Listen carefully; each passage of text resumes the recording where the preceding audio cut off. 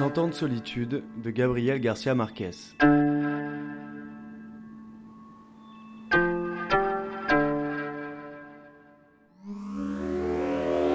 Bien des années plus tard, face au peloton d'exécution, le colonel Aureliano Buendía devait se rappeler ce lointain après-midi, au cours duquel son père l'emmena faire connaissance avec la glace. Macondo était alors un village d'une vingtaine de maisons, anglaises et en roseau, construites au bord d'une rivière dont les eaux diaphanes roulaient sur un lit de pierre polie, blanche, énorme comme des œufs préhistoriques. Le monde était si récent que beaucoup de choses n'avaient pas encore de nom. Et pour les mentionner, il fallait les montrer du doigt.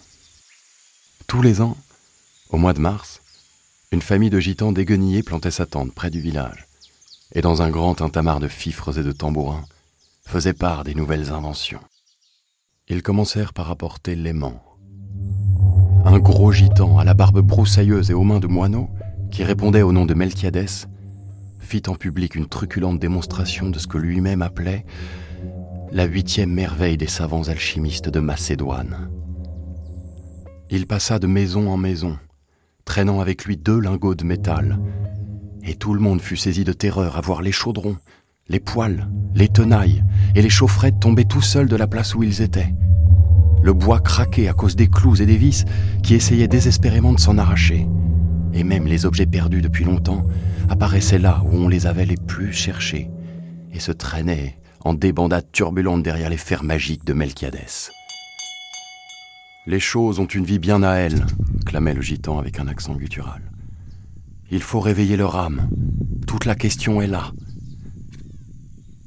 José Arcadio Buendía, dont l'imagination audacieuse allait toujours plus loin que le génie même de la nature, quand ce n'était pas plus loin que les miracles et la magie, pensa qu'il était possible de se servir de cette invention inutile pour extraire l'or des entrailles de la terre. Melquiadès, qui était un homme honnête, le mit en garde. « Ça ne sert pas à ça. » Mais José Arcadio Buendía, en ce temps-là, ne croyait pas à l'honnêteté des gitans, et il troqua son mulet et un troupeau de chèvres contre les 2 lingots aimantés. Ursula Iguaran, sa femme, qui comptait sur ses animaux pour agrandir le patrimoine domestique en régression, ne parvint pas à l'en dissuader. « Très vite, on aura plus d'or qu'il n'en faut pour payer toute la maison », rétorqua son mari. Pendant plusieurs mois, il s'obstina à vouloir démontrer le bien fondé de ses prévisions. Il fouilla la région pied à pied, sans oublier le fond de la rivière, traînant les 2 lingots de fer et récitant à haute voix les formules qu'avait employées Melquiadès.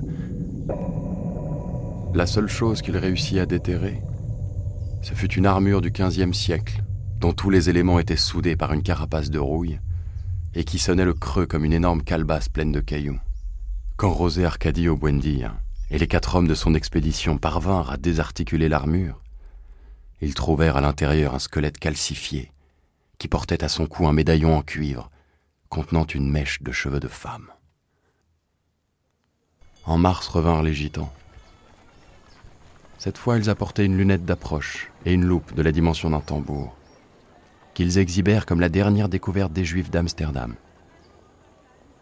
Ils firent asseoir une gitane à un bout du village et installèrent la longue vue à l'entrée de la tente. Moyennant paiement de 5 réaux, les gens se plaçaient devant la lunette et pouvaient voir la gitane comme à portée de la main. « La science a supprimé les distances », proclamait Melquiadès.